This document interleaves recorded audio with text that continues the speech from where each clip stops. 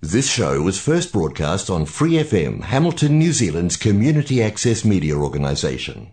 For more information on our lineup of shows and the role we play in the media, visit freefm.org.nz. Hi, it's Vanessa from the Fighting Stigma Show on Free FM. Are you a Waikato local? Do you have an idea for a radio show? Do you want to try your hand at being a content creator on Free FM? If so, check out our website on freefm.org.nz or find Free FM on Facebook and get in touch.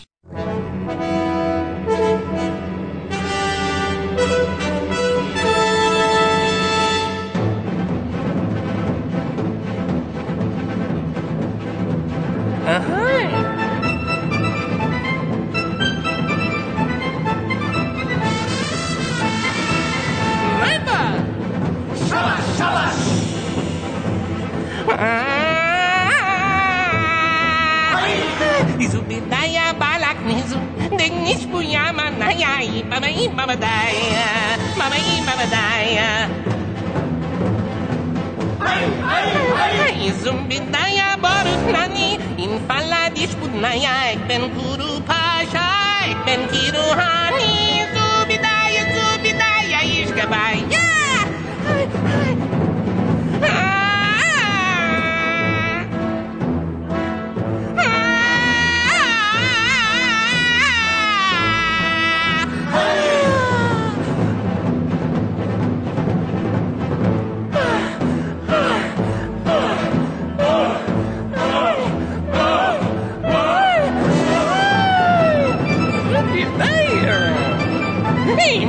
Mama daya, hey zumbidaya barut nani in falla disputnaya ek ben kuru pasha ek ben kiruhani zubidaya ishgabaya. Hi theatre nerds, it's me, Mike, and my good mate Mel sitting right here next to me. We are Backstage, kindly brought to you by Free FM and Creative Waikato, and our musical of the week this week is Kismet. And I hate it. I really enjoyed that. That opening track was called Zebediah, and it is from the 1991 studio recording, actually. Oh, so not a Broadway cast recording. Broadway cast recording. This is a better one done in 1991. A better one, you reckon? The feature voice in that particular track was Mandy Patinkin, which is why I particularly like that recording. Okay. And the reason I chose that soundtrack to talk about Kismet today was that it is peppered by some really interesting names. We'll get to that a bit later on.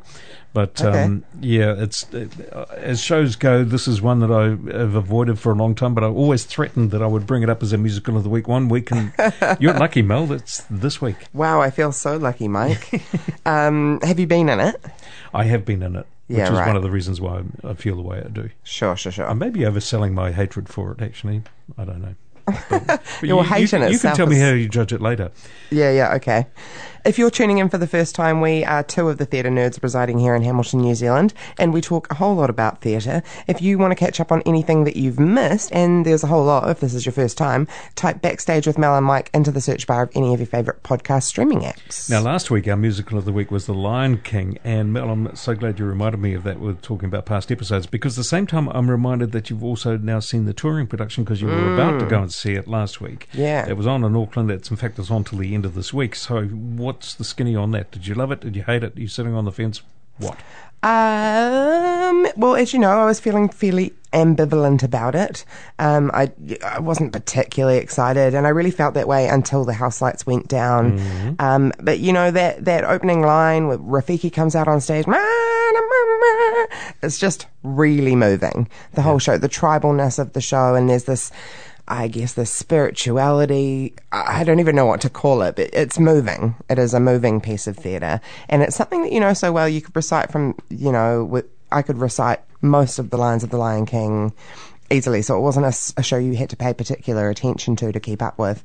But the puppetry is just really beautiful. Like the puppetry, but it's not just puppetry. It's like puppetry fused with costume and costuming. It's some really spectacular, work. It's a visual treat for the eyes. Oh, yeah. But professionally, I guess, right up there in terms of standards and quality of production and so on.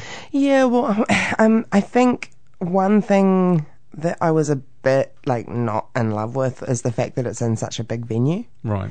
It's in the Spark Arena, where they have concerts. So you're sitting in the room with 5,000 other people, and I was fortunate that Kate felt the need to buy expensive tickets and sit down the front, but I would have hated to be one of the people right up the back in the gods, because it's not just the gods, it is the gods. It's way up the back of the stadium in the arena. And so I was fortunate that I was able to forget that those 5,000, most of those 5,000 people were there, but I don't think I would have enjoyed it as much had I been further back. That's a whole topic of conversation, isn't it? We should have that. That's funny. You should say that, Mike. Well, let's talk about. That's what inspired your decision to bring that up today, actually, wasn't it? Yeah, it was a bit, and I really like intimate theatre, but I've had some really profound experiences in big theatres. Yeah. Let's talk about it. I know exactly where we're probably going to go with that, and it will sound like we're putting $1 each way, I think, by the time we get to it. But it's worth having a conversation, I think, about the pros and cons of what you place in what venue, what venues are suitable for what types of productions and that sort of thing. Yeah, totally. Anyway, Lion King, you'd recommend it? Yeah. Go and see it. Balance? Go and see it. It's really fun, and they've made the creative decision for Simba, who's played the role internationally, but he just has his Kiwi accent here. Oh, cool. And I think that was a creative choice. Yeah. And it's kind of cool. I didn't like it at first. I was like, oh, why? But you sort of grow into it, and the little Kiwi kid that they've cast has his little Kiwi accent as well, and it's just kind of cute. It looks like a cute creative decision that they've made, and I'm into it. All right. Go see it. Well, we'll talk about venues and all that sort of stuff a bit later, as we've already signalled. But first, can we just talk about how much theatre is actually going on in our neck of the woods? At the moment, it just seems like we're going crazy, doesn't it? Is there what? Usually, dear old Hamilton gets a bit quiet around about the second half of the year. I don't know if it's a post-COVID thing or a post-lockdown thing, but this year the theatre program in Hamilton is just sort of way full, and there's so much good stuff going on, right? And diverse. And something I'm hearing a little bit more of in artistic communities is that Hamilton is starting to make its mark on the rest of the country. Yeah, we've earned a lot of credit, I think, and a lot of respect over the last few years in our neck of the woods. The stuff that we've been putting on here, the things that we've been encouraging, the venues like the Meteor, which have allowed so much new content to come along, I think that's being noticed in other areas. And there are certain parts of the country looking at what we're doing in the Waikato and thinking, hey, those guys are really good. They're onto it. And I'm pretty proud of that. And what they do and what we do is good. You know, the quality of the productions produced here are high quality, and most of the people here don't get paid. So, what does that say about the quality of our work? Yeah. That we do it for the love of it. We've got some damn fine people doing what they love. Yeah, we do. Which is really cool. You talk about quality of productions. Hamilton Operatic Society has always had a huge reputation for quality productions. Seems like they're back on song. Yep. With Chicago. I almost didn't go to see it, but I was able to get tickets, so I went. And it's no wonder it was a sellout season. It was just an incredibly slick production, as you would expect. Yep. And the choreography, the presentation, everything about it was spot on. And it seems like, Hamilton Operatic Society is back, if it ever went anywhere. I know they've had troubles over the last year or two trying to sort of get their heads above water again with the closure of a sellout season will certainly be making them feel good. Absolutely, yeah. And congratulations to all of them that were involved in that. That was a really first-class production. Yeah, big time. And sort of on that note, I've been thinking heaps, like you've just mentioned, about how much theatre is happening here in the Waikato and in Hamilton, between the Boil-Up productions that are about to head into rehearsal or in rehearsal already, Chicago that's just closed, Mamma Mia's in rehearsal over at Rivoli, Assassins is about to hit the stage. We just did Heathers with original works from Sian Parker and Benny Marma and Anthony Iono.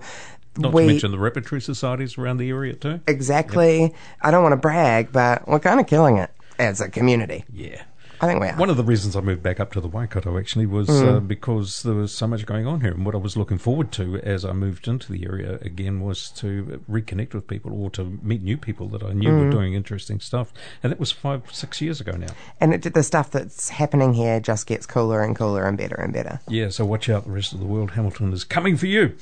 But before it does, let's get our calendars out, check them off, and make sure that you take note of what is coming up around the place soonish, and be warned, this is a fairly comprehensive list. Isn't it just?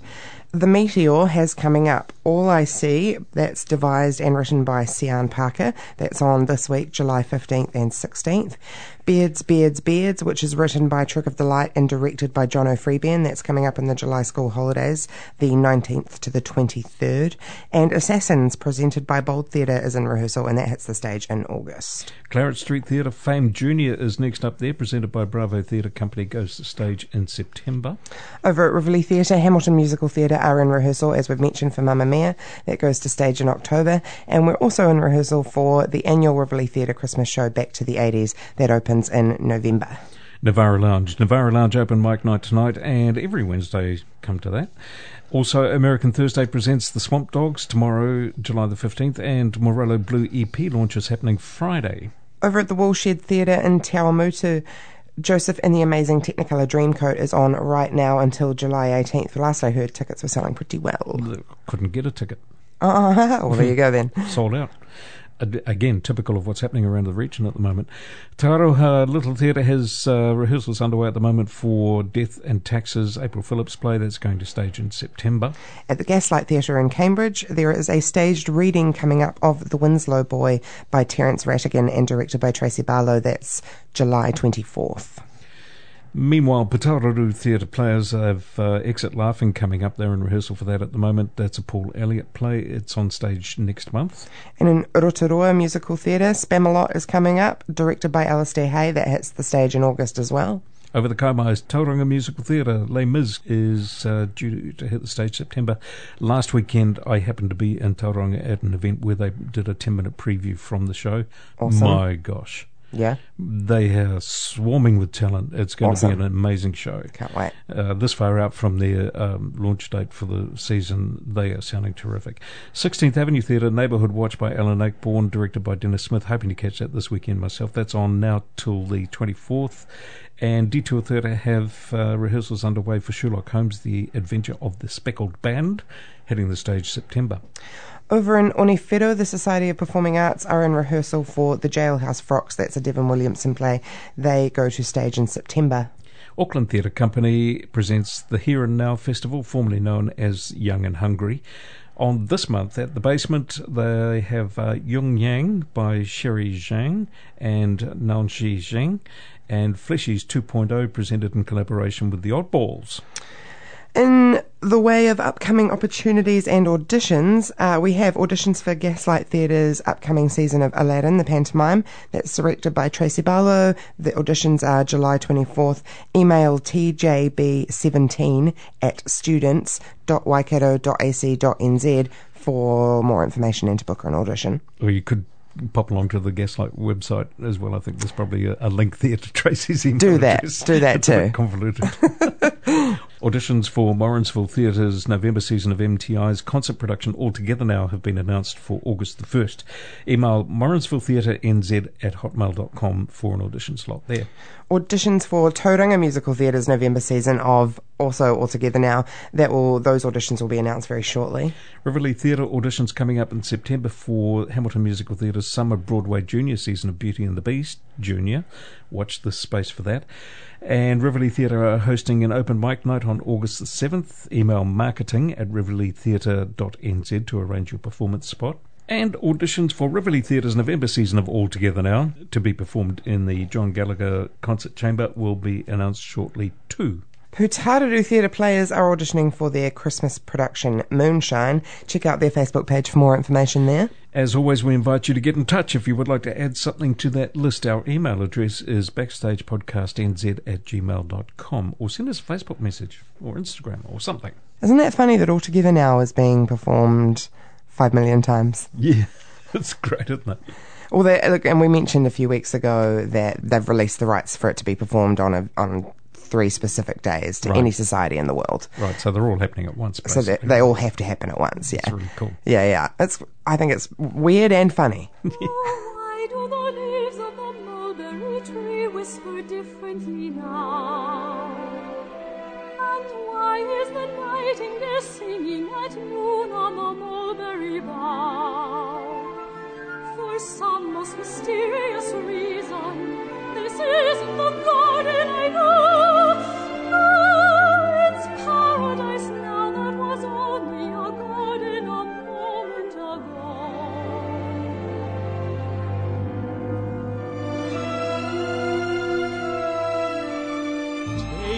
my hand, I'm a stranger in paradise, lost in a wonderland, a stranger in paradise. If I stand starry-eyed, that's a danger in paradise, for mortals who stand beside an angel like you. I saw your face and I ascended out of the commonplace into the rare, somewhere in space I hang suspended until I know there's a chance that you care. Won't you answer the fervent prayer of a stranger in paradise? Don't send me in dark despair from all that I hunger for, but open your angels' arms to the stranger in paradise and tell him that he'll be a stranger no more.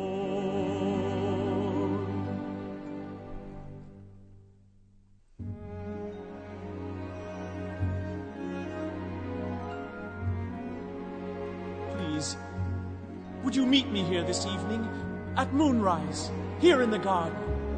At moonrise? Please.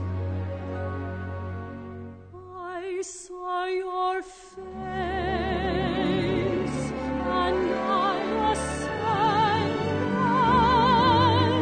out of the commonplace into the rare, somewhere in space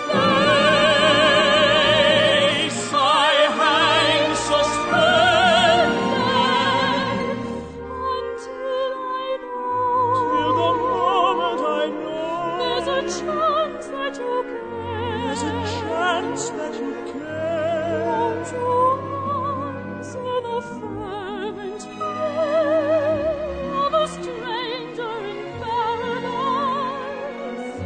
Don't send me in dark despair from all that I hunger for, but open your angels' arms to the stranger in paradise and tell me that I need be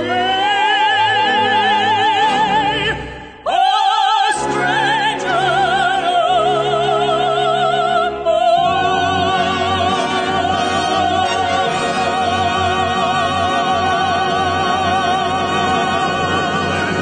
You're backstage with Mel and Mike. That was Stranger in Paradise from Musical of the Week, Kismet. I'm really excited to hear all about Kismet, if I'm being honest.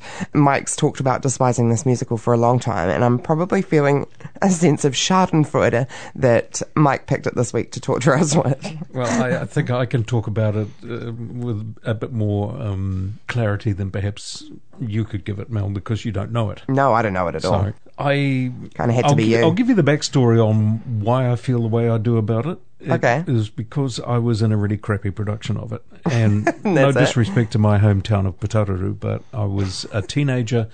What was I, 17, I think? It was my very first musical production. And was it? And I went along to be part of the chorus. Didn't really understand what the show was. Didn't know what I was getting myself into.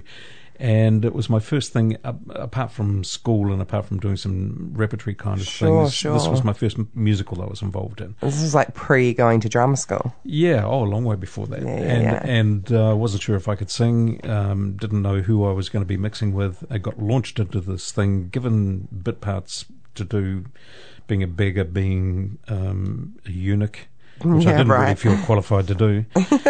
had to shave all my body hair and do all that sort of stuff, and I had a bit of physique in the time, so I was, palace guard with the scimitar and all that sort of stuff. Sure. From that aspect, all the stuff I learned doing it, I'm grateful, because I got to do stuff that in a rush, that I probably wouldn't have normally had the chance to be exposed to. So okay. I learned a lot from doing it, but it was a really crappy production. Is it a good musical? To me, no, and I've tried to be dispassionate about that and to be as objective as I can be in terms of looking at the musical itself. And when I give you some of the detail of the background of the whole thing, you'll understand that it actually got more attention than it really deserved at the time that it came out back in the 50s. And I sort of feel I'm not really doing it a disservice, because I'm trying to be as honest as I can about the nature of the show. It had some songs out of it that a lot of people will know. Yeah, right. And we are featuring some of that today in our selected tracks that we're playing. But honestly, as a show, it doesn't stand up well, because it's launched on a bunch of stereotypes, and it's launched on a really sort of tenuous storyline that doesn't really have a lot of depth to it. And our crappy production was crappy for a lot of reasons, not the least of which was that the director, who just miscast it, and he didn't put a lot of attention to the detail that should have been done at the time. Sure. He was a visiting director from out of town. And I came perilously close, I think, to learning that musical theatre would not be a good thing for me. Right. So I sort of backed away from it, thinking, "Ooh, I don't know if I want to do something like that again." Fortunately, got involved in the next production and had that all wiped away a little bit. But every time I hear the name of Kismet as a show, it makes me go, I wish everyone could see the face you just made. That's great. That is all I want to say at the moment about that, because I've got so much I can tell you about the show itself later that will justify my stance as to why I think it's a crappy show that nobody should be doing anymore these days. Okay, well, before I drag you into telling us everything you know about Kismet, first, like I mentioned, The Lion King I saw The Lion King at Spark Arena, which I personally feel is far too big a venue for live theatre. What are your thoughts on venue sizes? Yeah, like I said at the outset, I think we may sound like we're putting $1 each way on this, but I think it comes down to what you're putting on and whether it's a good fit for the space. There are things like my modest little production of duets, which I did in Cambridge in a small venue with a capacity of, I think, around about 60 at a pinch, that really worked for it. If I tried to do something like that in a venue the size of what Founders was, 1,200 seat theatre, what a waste of space that would be. Yeah. And I have seen some, like you, I've seen some big productions in big venues and thought, wow, that was spectacular. Great to sit back a little bit and get the full effect of the big stage event and all that sort of stuff. Yeah. I've also seen plays, that should have been more intimate, done in theatres that are too big. I've seen musicals done in spaces that are too small. Yeah. So I think it's horses for courses, and I understand and totally accept that production companies, whether they're community production companies or professional, don't always have the luxury of choice. Yeah, you don't have that. You don't have that often, actually. Yeah. But you should be making choices of your production and scaling it to fit the venue. Agreed, completely. So I think that's probably the long way of saying a very short answer, which is make your production fit the space. Yeah. Well, and I guess to be fair to The Lion King, they've got these massive big poles with strings and birds that they're flying around, so the birds are flying them around. You need the space. You need the space. Yeah. You've got these massive animal puppets. You've got elephants walking down the aisles, literally the size of an elephant. You literally need that space. A few years ago, I went and saw Michael Hurst performing pretty much a one-man show of Amadeus. It wasn't a one-man show, it was a full production. Right. That was at the Waterfront Theatre, Auckland Theatre Company's Waterfront Theatre. Beautiful venue, very big stage. Yeah. And I think it holds about 600-700 people or something. Yeah, yeah. And for some strange reason, it actually worked and it felt almost intimate. I think that was probably stretching the limits of a play in a large venue, though. Yeah, I've seen a play. I've actually seen a few plays in that venue. Yeah, it does depend on the play, doesn't it? Yeah. So on one hand, we can make these wonderful claims of theatre's ability to create the unique, intimate, fragile atmosphere between the performer and the audience within a touching distance. We often go back to that. Yeah, because we particularly enjoy that as an experience ourselves. Yeah. But like you said, horses for courses. On the other hand, theatre can hold its head up high, point to record-breaking box office receipts, even in a recession or COVID, and point out that thousands of people a night pack out massive venues because they're still hungry to see the real thing and live. There is some truth in that. Chicago's a case in point. Over 6,500 people went to see Chicago over the course of the season, which is pretty cool. You could call it a bit of a false binary, though, because we're talking about polar opposites here. Yeah. Your small, intimate theatre of, anything from 20 to 60 or 80 people, up to 100 perhaps, you would class as being intimate, and you've got your major... your East Park Arena of 5,000. Arena venues, which 5,000 people coming to see a musical. It just blows me away, even, in fact, going to see something at Claudelands. Yeah. To me, is a large venue. But I remember also Founders being 1,200 seat theatre, going and seeing Jesus Christ Superstar and other big shows there. It actually worked okay. So we've got those two extremes, if you like, the big venues, the small venues. In reality, it's not that binary. We've got so much else going on in between. Yeah. Your 100, 200, 400 seat theatres, all of which have their place. Yeah, exactly. But what's interesting is the level of hostility that seems to exist sometimes between those two camps. You'll get the bigger venues saying, "Oh, yeah, you're not serious theatre. You're not like us." Yeah. And it seems to be a battle between intimacy and enormity, if you like, between something that's a bit more fragile and something that's a bit more robust, or maybe between, if you like, profit as opposed to something with some poignancy. Yeah, and it's probably important to say that these qualities, well, none of them are fundamentally good or bad per se. Like, the problem is that while both of, the big venue and the small venue, they're both called theatre, of course, there's a sense that one or the other will eventually emerge as being the real theatre, and the other will be revealed to be the fraud, and that's how the narrative sort of always goes. Yeah, it seems to, doesn't it?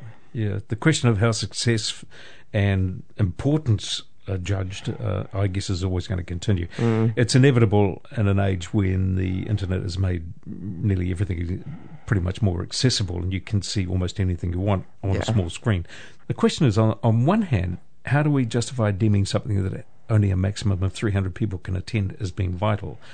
And on the other hand, if it is vital, how do we justify not saying that it is? Yeah. And as much as small-time theatre makers might not want to acknowledge things like an arena tour of The Lion King as real theatre... It actually is. Yeah, it actually is. Yeah. Theatre is defined as a collaborative form of performing art that uses live performers, usually actors, to present the experience of a real or imagined event before a live audience in a specific place, often a stage. The performers may communicate this experience to the audience through combinations of gesture, speech, song, music and dance. Elements of art, such as painted scenery and stagecraft, such as lighting, are used to enhance the physicality, presence and immediacy of the experience. The specific place of the performance is also named by that word, theatre. Thanks, Wikipedia, for that definition. Actually, in the definition of theatre as an art or a building, it is not stipulated that theatre is defined by a maximum audience size. Exactly. Theatre can be in your front room. Literally whatever you want. Meaning it really comes down to either personal preference or bucks, dollars, as a creator, and or as an audience member, actually, what you can afford to go and do. Yeah, that's right. And often these big arena tours come with a price tag. Oh, don't they? Yeah, And you talk about going to see something in Broadway. Yeah. If you try to book for anything in the major theatres in Broadway, you're talking hundreds of dollars per ticket. Hundreds. Tickets in their prime to Hamilton, the musical, and on Broadway were, even seats up in the gods were $200. Yeah. So, yeah, it is about the buck, really. I personally prefer a smaller venue. That said, like I mentioned earlier, I've had profound theatre experiences in large venues with shows like Warhorse and The Lion King even to some extent.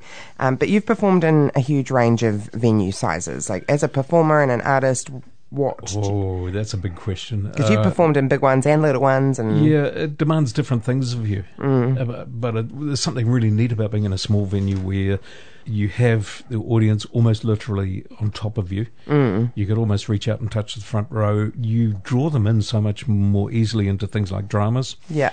And if you've got touching moments, they can be much more subtle. A big venue demands bigger performances. Yeah, it's almost a different art.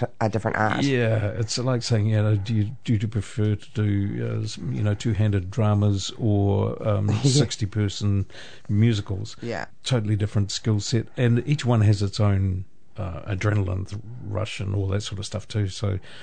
Oh gosh, I sound like I'm sitting on the fence, don't I? How unusual. I do love them both. Yeah. But that's good. You're allowed to. It's enormously satisfying as a performer to have that moment of intimacy with an audience when you can, just by a small gesture or a facial expression or something you say in a very much more refined way or a more delicate way, is actually picked up by more of the audience that way. And I'm thinking of doing dramas more than comedies. Yeah, when you're right there, like, I think that's potentially a big part of it that you've mentioned about being a bit more subtle. You know, like when you're sitting in the third row and that's only 3 meters away from the actors, you know, that's real close. You don't have to do that big, well, it's not cheesy, but that big acting. Yeah, I get it. So you're on the fence. We're both on the fence. On the reverse side of seeing The Lion King with 5,000 other people, I feel like I've said that so many times today. I've been reading about a British collective, Insane Route, who have staged Macbeth literally in the infamous Redcliffe Caves. Oh, really? Yep, like literally in the caves. And their latest production, Orpheus and Eurydice, was staged in the vault, a very small vault, below Bristol's Clifton Suspension Bridge for a nightly audience of 12. Wow. Right? Yeah. How cool is that? It's very cool, although I find when you get down to numbers like that, audiences can be a little bit self-conscious about how they react. There's something there's a tipping point of around about 25 or 30, I think, where when you've got that sort of number... You can hide it. Yeah, you can laugh or be more demonstrative as an audience without sort of standing out so much. Yeah, that's 12 probably a good you've point. got to be really good to keep the focus of 12 people for that amount of time. I like it. Let us set the stage. So you knock on the red door, a bell rings, a door is opened, and you're on your way to the underworld. I'm talking about the staging of Orpheus and Eurydice that Mel was just talking about. The audience of 12 follow in single file down a wet path until you come to a metal ladder. And one by one, you go down that ladder. Then you pass into a damp, dark space, press a coin into the palm of a cast member, and bend almost double to walk 4 steps and come out into a chamber under the bridge. The walls are mottled with mould. Fronds grow from the roof, water drips, it's cold as hell, and that's exactly how Insane Route wants you to feel as the show begins. That's really taking you into a physical experience watching theatre, isn't it? They're bringing you to the underworld. That's exactly what they're doing. I guess it's quite site-specific theatre, isn't it? But does it matter that the venue is doing most of the work, or that the thrill is mostly in the sense of being in that illicit space? I think it's a combination, isn't it, really? Or that's what they're hoping for. Yeah. How do they run that for an audience of 12 per performance? They're obviously not doing this for nothing. Oh, sure, yeah. How do they pay for it? Funded as a project. Yeah, probably. I don't know, yeah. Anyway, it probably doesn't matter if the venue is doing all that work for you. If you know what you're signing up for as an audience member, you know you're going to do that. You're going to go and see that, and you know that's part of the deal. So in seeing an Insane Route show, you just... You take that on board when you get your tickets. Yeah. I would call putting Orpheus and Eurydice Underground a particularly clever move, actually, for bringing the site and the content together in one experience like that. I agree. Then on the path back up to the bridge after the show, who could resist looking back just like Orpheus would have and thinking, wow, that was there. And you're kind of, it's more of an experience.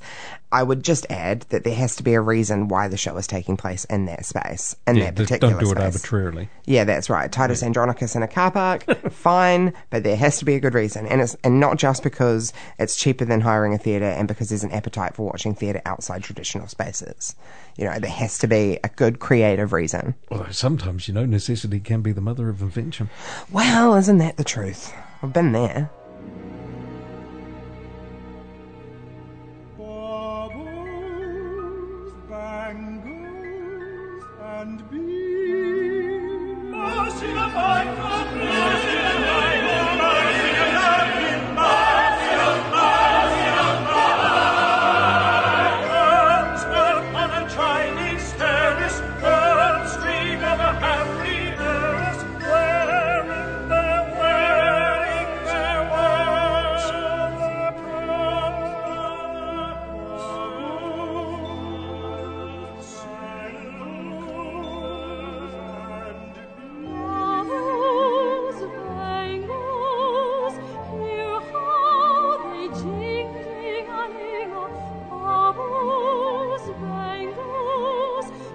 bright shining.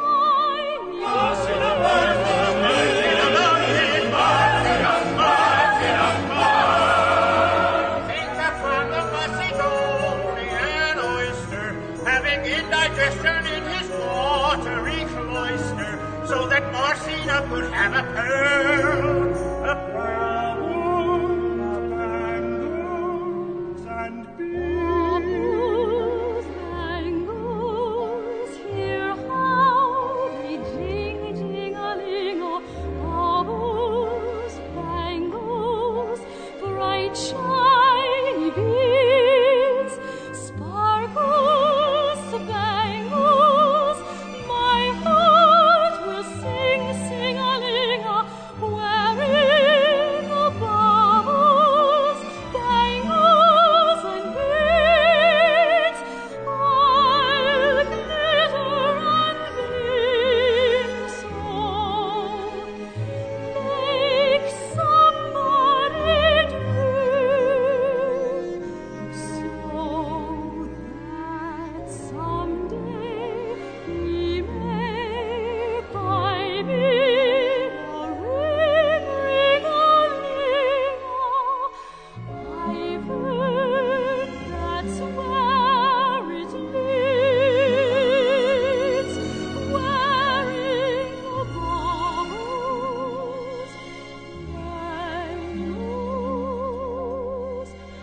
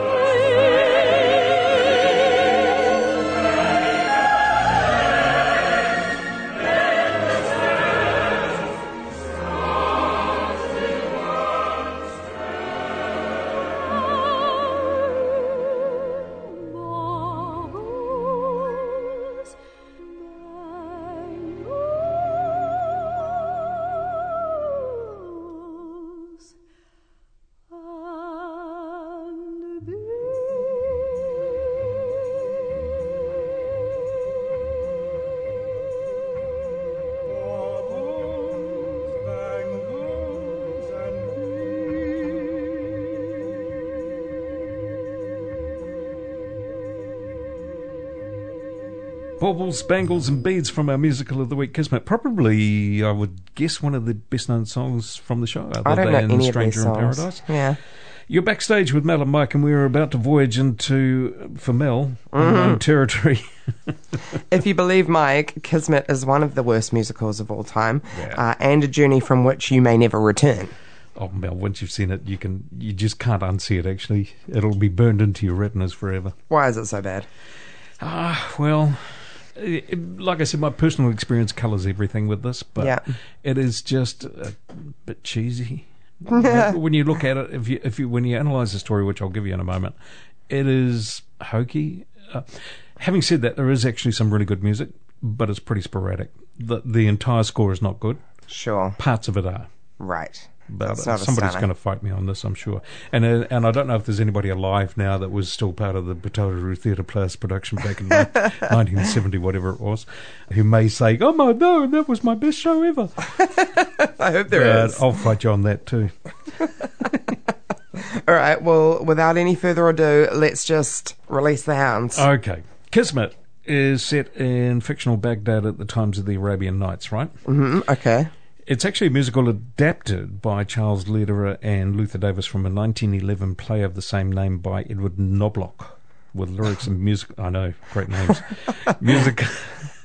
Music and lyrics adapted, as well as some original music by Robert Wright and George Forrest. The music was mostly adapted from several pieces that were composed originally by Alexander Borodin. The story concerns a wily poet who talks his way out of troubled civil times. Meanwhile, his beautiful daughter meets and falls in love with a young caliph. I'll give you a bit more on the plot a bit later, but it's kind of like, the cheeky underdog that manages to outwit everybody. And is it like Aladdin-esque? Kind of. Okay. That's what I mean, Arabian Nights kind of stories. Yeah, anyway, okay. It was first produced in 1953 on Broadway and won 3 Tony Awards in the following year, 54. Okay. Best Musical, Best Leading Actor in a Musical, and Best Conductor and Musical Director. It was also successful in London's West End and has been given several revivals, which I'll get to soon. 1955 film version was also produced by MGM, and I'll have a bit more about that later too. All right, in the style of the Arabian Nights of old, okay, it's a wee bit complicated. An impoverished poet is abducted, and through various events that happen at the beginning of the show, he's taken to the desert tent of a guy called Jawan, who's an elderly thief, having been mistaken for the man who cursed Jawan 15 years ago. Bit of argy-bargy goes on there. The poet, living up to the mistaken identity, says he'll lift the curse for 100 pieces of gold, and they'll enter into this agreement. Jawan then decides that he will go back to Baghdad to look for his long-lost son. In Baghdad, the poet's daughter, Marsina, meets and falls in love with a young caliph who has been travelling incognito, and they arrange to meet again later that night.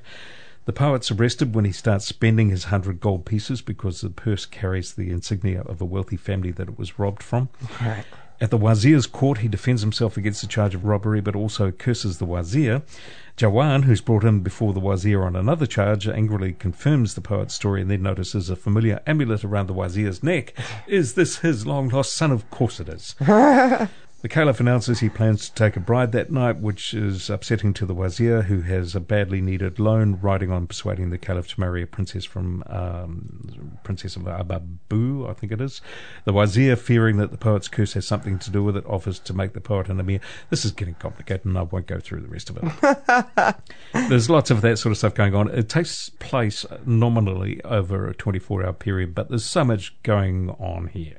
Yeah. People trying to pull the wool over other people's eyes, wazirs and emirs and caliphs, and a bit farcical.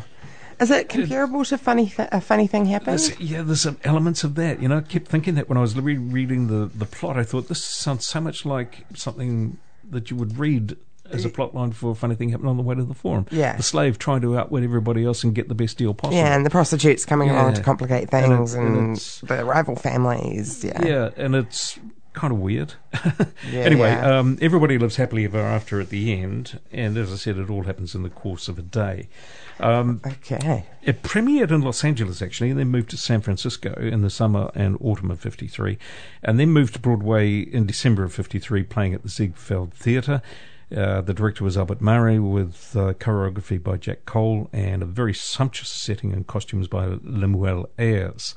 There was a lot of emphasis on the visual imagery and everything with it because, like I said, they were all about Arabian Nights and the mystery of Baghdad and all that sort of thing. But I was talking about cultural stereotypes a little while ago. This is where it becomes a little bit kind of icky to me. Oh, which is very reminiscent of Aladdin and that sort of stuff. Yeah, which I'm not a great fan of. The original cast included Alfred Drake as the poet, Doretta Morrow as his daughter Marsina, Richard Kiley as the young caliph of Baghdad. You might have seen his name associated with musical theatre from way back. Henry Calvin as the wazir, and Joan Dina as Laloum, the vampy wife of the evil wazir. And interestingly, the bodybuilder Steve Reeves plays the wizard's guard. It's a mute role. And where have you heard Steve Reeves' name before? I don't know. Let me show you a rhyme, maybe play you a sign. You look like you're both pretty groovy. Oh, is that Or if you want something visual that's not too abysmal, it was very well planned. We could take in an old Steve Reeves movie. Yeah. If you wondered where Steve Reeves reference You've heard from, it. That's it. Yeah. He was a bodybuilder who made some what they used to call the Sandals and Swords movies, made in Italy, about Hercules and things like that. Sure, right. The early versions of what became spaghetti westerns. Right. So he was like a pretty ordinary actor, but he had pre-Chuck Norris. Anyway, I just thought you'd enjoy that. Yeah, I did. The show opened on Broadway in the midst of a newspaper strike, and we were talking about the impact of reviewers and things in our last show. Yeah. Since the newspaper reviews were unavailable, the producers used TV advertising to promote the show. Oh, right. And it caught popular attention, ran for a very successful 583 performances, so not bad. The strike may have ultimately assisted the popularity of this show, though, because the reviews, when they arrived a few weeks later, after the opening, were not all favourable. Right. And this is where I start coming from my hobby horse on this as well. Sure. The critic of Time magazine, punning on the name of the composer Borodin, disparaged the score as a load of borrowed din. Yeah. Walter Kerr wrote that it's the sort of show that would sell its soul for a joke, and the joke should be better at the price. William Hawkins, however, wrote that it was a noisy, spectacular and vigorous show. It is melodic and gay. And Blumen Vlastnik noted that it was the score that made the show successful, as the songs Stranger in Paradise, Baubles, Bangles and Beads were huge hits on radio, TV and on record.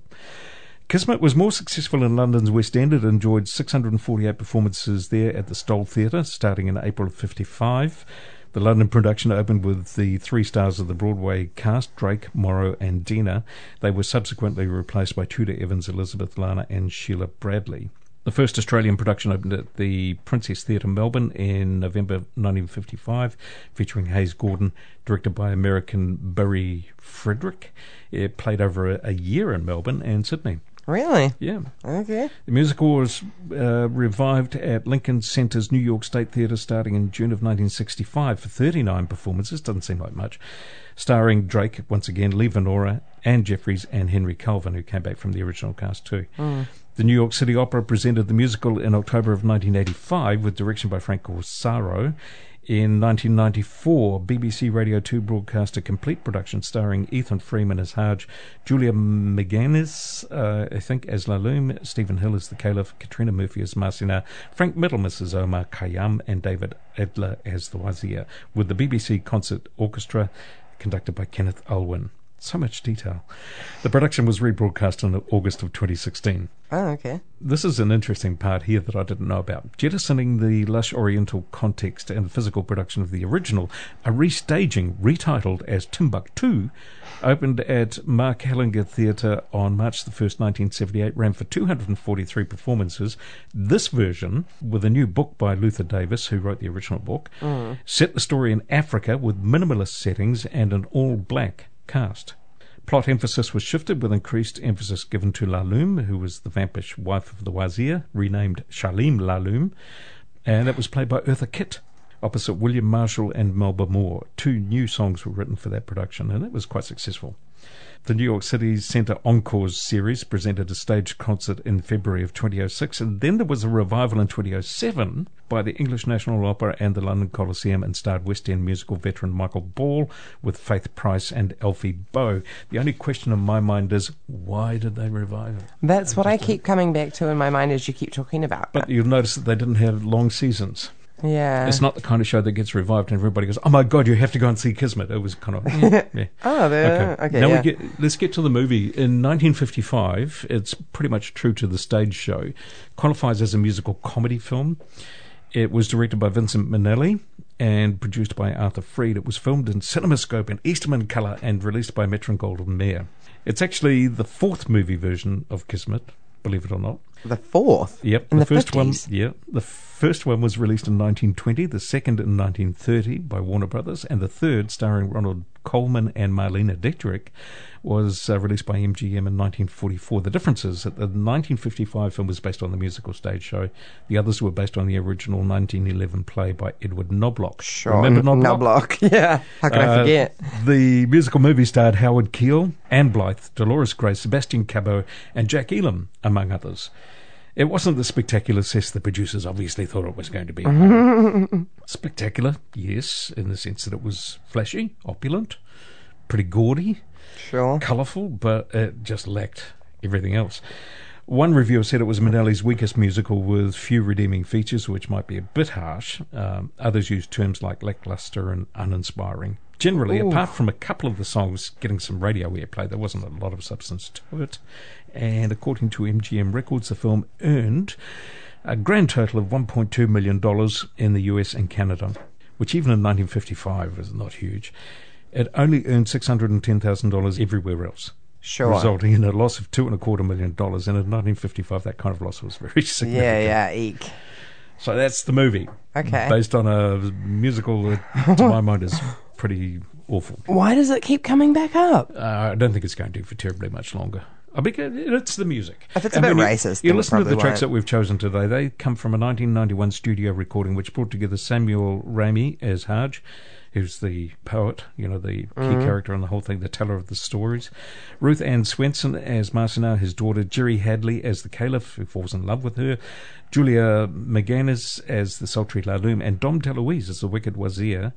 And Mandy Patinkin as the marriage arranger, and he sang that opening song that we played. The backing came from the London Symphony Orchestra, conducted by Paul Gimignani, and to my mind, it's one of the best renditions of the music from the show. But you can tell when you listen to the whole thing, you can tell there's so many of the songs are kind of like, we're going to start with this massive great chord and then go on with vaguely Eastern-sounding music. Yeah, right. And it lacks substance. It's just got no real redeeming features at all from my point of view.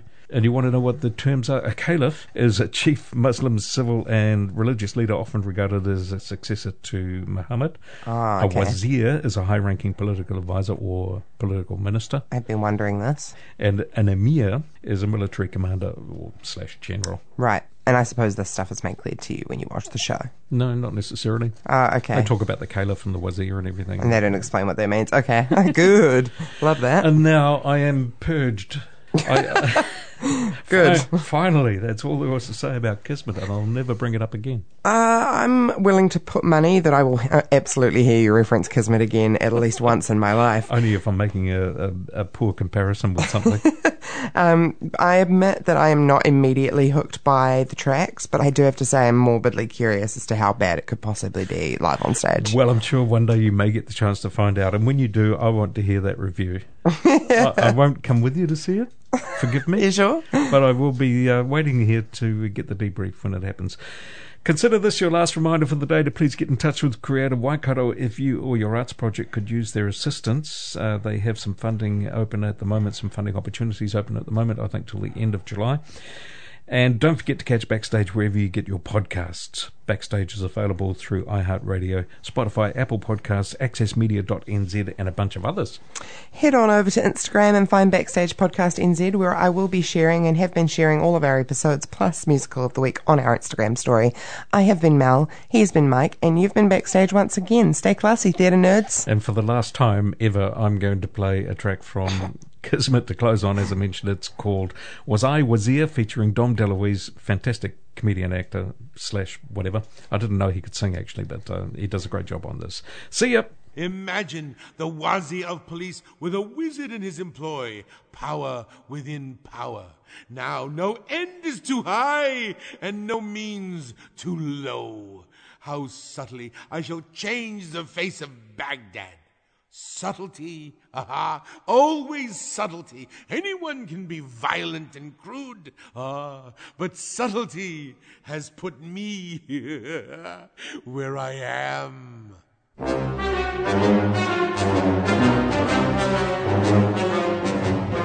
When we caught the 700 men and hung them in their prison pen, who said, suspend them by their fuzz, was I, was here, I was. When the keeper of the royal zoo was short a cockatoo or two, who sealed him in a pot of glue, was I, was here, I was. There's a way of learning what he wants to know. Yes. That is a point. They always seem to remember when I begin to dismember them arm by arm and ear by ear and joint by joint. When the court musician lost his grasp and let his lute begin to rasp, who had him bitten by an asp? Was I, was he? Was he? Was he? Was I, was he? I was! It was me! Oh, the time we caught the man who said I wasn't nice! Joy, oh joy! Oh. That's the time. I confiscated his mother and then did something or other involving her dissolving in a vat of lime. When, at last, in manner neat and deft, I've hacked and hatcheted and cleft until no one but me is left. I want it clear. He wants it clear. I was here. And this was it. In every single charming and disarming thing he does. Was I, was here? I was!